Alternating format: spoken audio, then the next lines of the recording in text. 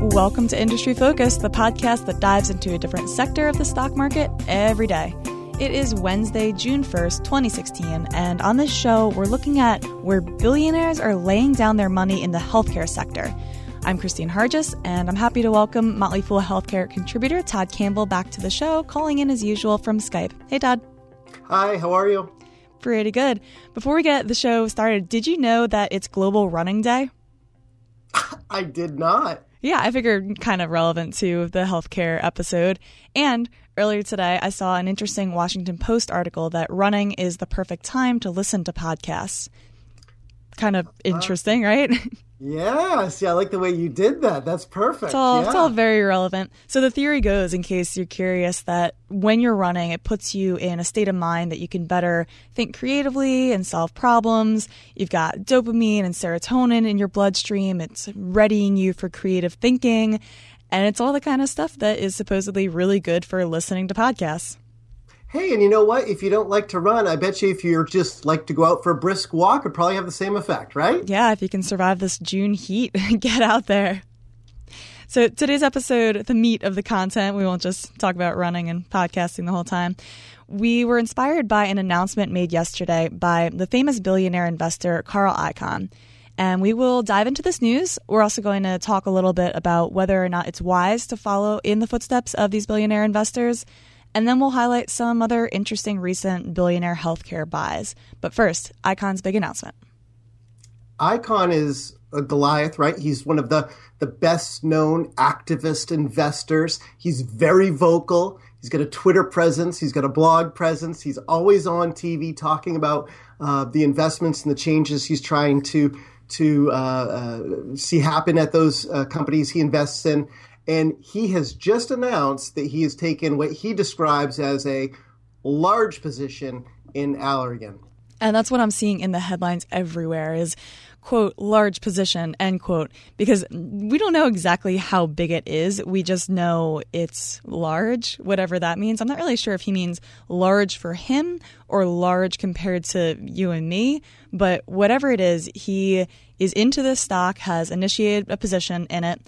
And he praised the CEO quite extensively, saying that he has every confidence in Brent Saunders' ability to enhance value. Yeah, essentially that was the entire press release, right? It was one big long paragraph where he was basically a cheerleader for Allergan's CEO, went back to reference how much success he had when he was running Forest Labs, another stock that Icahn had owned a lot of, and had profited handsomely from when that company got bought by what has since morphed and become into Allergan. And that's how this person has become CEO. Saunders has become CEO of this company. So it seems like Icahn's double dipping a little bit. He had a lot of success with this guy at Forest. Now he's going to try to have a lot of success with him at Allergan. Yeah, you mentioned how short the press release is. I think the thing that pops up on the website that you have to sign off on and say, oh, yeah, I understand that this is all opinion or whatever, I think that was longer than the actual statement itself from Icahn, which is kind of interesting coming from a guy that usually has a really elaborate strategy behind his buys. He is an activist investor. He wants to get in there and shake things up. He has a mission, and that doesn't really seem to be the case here. It's a little odd in that respect, right? One of Icahn's biggest, most high-profile bets up until recently was in Apple. He was always agitating for Apple to return more money to investors. You're right. He goes in and he has a game plan. He wants Allergan, ostensibly, to increase shareholder value, right? So the question will be, what is Icahn's plan that he will recommend to Saunders to do that? Will it be breaking it up? Will it be returning more money to investors, dividends, buybacks? What will he actually try to advocate for? I mean, he's an activist, so he's got to activate something. Yeah, my suspicion is that even though he's remaining pretty quiet on it for now, Allergan is trying to sell its generics unit to Teva Pharmaceuticals for $40.5 billion. And there is some doubt about whether or not this will go through, but I bet if it goes through and Allergan gets all this money, which is mostly coming in cash, Icahn's going to have something to say about what he wants done with it. Absolutely, and maybe that's why he's sort of biding time. He's taken this step. My opinion would be that he feels very confident the FTC will sign off on this deal going through. The expectation was that this deal would happen sometime in June. If so, then the estimate pegs Allergan walking away with about $36 billion in cash and stock after fees are paid out. That's a lot of money. The company's got $42 billion in debt, $36 billion coming in theoretically in cash. Some of that money could go to debt and then a special dividend or some kind of a rewarding investors in some way that way could be on the docket. We'll have to wait and see. So the stock hasn't really moved that much because of this news. And in fact, it's down roughly 24% year to date. Do you think that Carl Icahn buying in is a sign to everyday investors that they might want to take a closer look? Well, a lot of these investors, these billionaires have made their money by taking kind of a contrarian stance, right? So a lot of times that's when opportunities emerge, when everybody has panicked away from the stock and knocked the stock down to a value where people can then step in and say, I can buy, a lot of shares of this for fairly cheap money. In Allergan's case, after Pfizer and Allergan got rid of their, proposed merger, $160 billion merger, shares, got whacked. And, we got down to about $200 per share from a peak of $3.25 last fall. And that was, spitting distance, if you will, to the company's book value. So it's certainly possible that, you've got Icahn looking at this and saying, this is a pretty, low risk, in his opinion, way of getting exposure to the space. And he's not alone either. I mean, there are other, contrary investors who have also taken stakes recently in Allergan. John Paulson, who's a billionaire investor, has a stake in the company. Dan Loeb, who manages Third Point, which is another very successful hedge fund, he's taken a stake as well. So there's big money that's obviously betting on some sort of a positive outcome.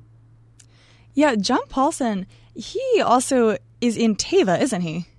Yeah, I think that he if you look at his holdings, and I encourage all investors. There are a lot of different websites that display this information. One of the ones that you can go to is NASDAQ. If you just go to NASDAQ's website, you can find out all of these big funds, these billionaires, what they own and have been buying and selling, and their 13F reports, right? That's what they're called, 13F reports. If you look at Paulson's, he's got a lot of healthcare, and so it doesn't shock. I think it's more than 40% of his portfolio right now is in healthcare. That's a lot of money. He's got 10 billion, 12 billion under management in stocks alone. That is seriously overweight in healthcare. I mean, I thought my portfolio was overweight just because I'm so biased towards this industry, but that's probably even worse than me.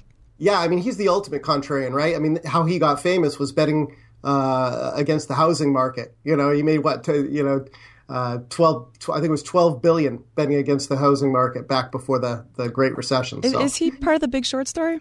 Yeah, I don't know if he was highlighted in that, but I mean, he did very well. Yeah. So you mentioned 13Fs, and I want to touch back on that because there's a really interesting timing question related to them. So they come out 4 times a year, and they talk about the past quarter. And so if you're trying to follow in the footsteps of these billionaire investors, and we can talk after this about whether or not that's a good idea to begin with, but you can't exactly time it with them. You have to wait until you get this filing. And even then, it doesn't say, oh, he got in January or in March, or he got in and out and then back in again. It's kind of just a loose look at, in general, what are they interested in? Right, and you really have to know what the style of that billionaire investor is. I mean, they run the gamut, right? You've got everything absolutely. from Warren Buffett, whose holding period is, we'll call it, infinite, to George Soros, who embraces something he calls the theory of reflexivity, which gets him in and out of stocks relatively quickly. Things that he owns in one quarter could very well not be owned in the next quarter. So yeah, there's you got to always look at these reports with a grain of salt and recognize that what's in them now may not be what they actually own today, the day you're looking at it. Yeah, and you won't find out until the next 13F comes out. Right, and that could be, depending on when they sold it, what, 3, 4, well, because there's a lag in when they file, 4 months from when they actually exited the position. Exactly. So a guy like Soros would be particularly difficult to follow because he's not doing the Buffett or, dare I say, the Motley Fool style of buying and holding. He is trying to time the market a little bit and put his finger on the pulse and figure out what's trending, what's not. And this is really, really hard to do and is impossible to mimic from somebody just looking at 13Fs. Very few people have had the success that Soros has had in embracing that kind of we'll call it a rapid fire approach. And, I think that, you and I have talked in the past about these kind of things. The Fool's mission here is to educate. Education is so important. And that education means researching and understanding your ideas before you click the buy or the sell button. And that's, if you're following in the footsteps of billionaire investors, that doesn't change. You still need to make sure that you need to understand how, what their style is, what their rationale could be. You need to understand the company. In healthcare, you got to know the product, the pipeline, the profitability. All those things are still so critical. Don't just follow blindly in the footsteps. But as you've mentioned to me in the past, it is a really good way to generate potential investing ideas, maybe companies that you hadn't heard of before or that had fallen off your radar. So with that in mind, let's take another look at Soros. So this past 13F revealed a purchase within the last quarter of Gilead Sciences and Novavax, and also the IBB, which is a healthcare biotech ETF. We've been following Soros a lot. There's some great content available on Motley Fool where you can look at it and sort of see what he's doing quarter to quarter to quarter. And I think that if you kind of look at a history lesson and kind of follow that activity, you see that Soros is not afraid of owning biotechnology stocks and taking on that risk. More recently, though, he's been paring some of his exposure to individual biotech companies back. He's been less likely to go out and own some of these things. Yet he's still very intrigued by the industry overall. And who can blame him, right? I mean, biotechnology stocks are some of the offer some of the most enticing potential returns. And biotech as an industry has absolutely been clobbered in the last 6 months.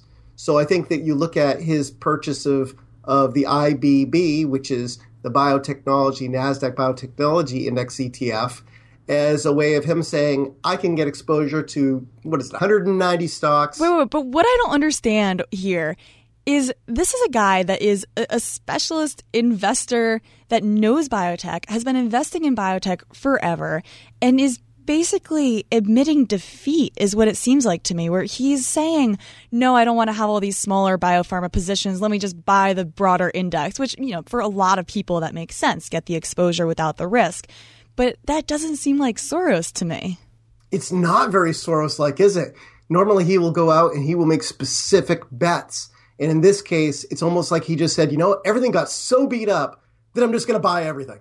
Yeah, it's like a white flag or something. But, I will point out that he did have one smaller buy in the biotech world, and that was Novavax. Right, which is really interesting because this is a company that's working on a vaccine for a respiratory virus that's very common in infants and the elderly. And phase 3 data for this vaccine could be available before the end of the year. The company just got fast track status for that vaccine.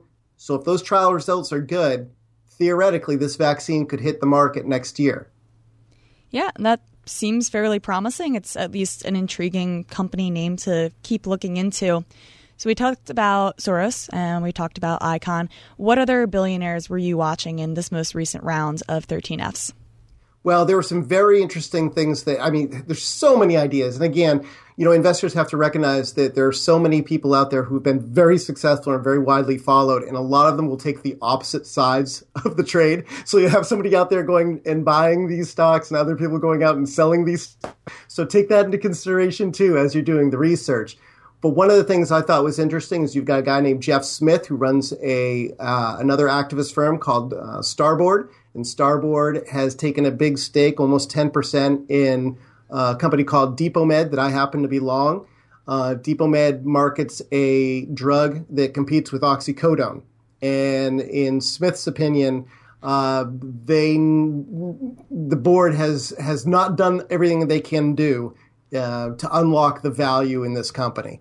One person who seems to agree with him is Stephen Cohen. And Stephen Cohen is probably best known as the founder of SAC Capital. He now runs his own private family money under something called Point 72 Asset Management. He also bought 1.9 million shares in Depot-Med during the first quarter. So I found that really interesting. And then there was another person out there I like to follow, Israel Englander, who runs Millennium Management. He was out there in the first quarter buying a company called Flexion that's working on an osteoarthritis drug for knee pain that's very intriguing and theoretically could be up for FDA approval in the next, 6 months to a year as well. So again, we have to research all of these ideas. You can't just follow these billionaires blindly into them. But if you use these 13F reports as an idea generation machine, it can make a lot of sense. I would say for me, Flexion is exactly what you were just saying, the kind of company that I had maybe heard of in passing, didn't really know terribly well, but I saw this, I saw the name pop up with the billionaire buys, and I looked into it, and this does seem like a really intriguing stock. I have not completed my research yet, and so I am not a shareholder or even close to becoming one, but it seems like they're doing a really important thing in a really, really large market. Yeah, millions of people suffer from osteoarthritis pain in the knee, and millions of doses are given every year of corticosteroids. And unfortunately, those corticosteroids, the benefit of them wears off relatively quickly within a few weeks. So if they can develop a better mousetrap, theoretically, they could displace corticosteroids in use in millions of patients, and that obviously would make this a blockbuster drug. But you don't want to get the cart too far in front of the horse, right? I mean, they still have to get the FDA to give it the go-ahead first. Yeah, absolutely. At this point, just an intriguing idea. And as we've reiterated on this show, that is what all of these companies are at this point, is they are intriguing ideas. So hopefully we've given you guys, our listeners, a couple of interesting names to look into, read a little bit more about. And for today, that'll just about do it for all of our billionaire talk. What I want to know at this point is, are any of you listening to this while running on Global Running Day? If you are, let us know. Our email address is industryfocus@fool.com, and our Twitter handle is @MFIndustryFocus. And we love to hear from listeners. I'll even share what I listen to when I run, if you ask nicely. That is a wrap for us. For Todd Campbell, I'm Christine Hargis. Thanks for listening, and Fool on. As always, people on the program may have interests in the stocks that they talk about, and the Motley Fool may have formal recommendations for or against, so don't buy or sell stocks based solely on what you hear.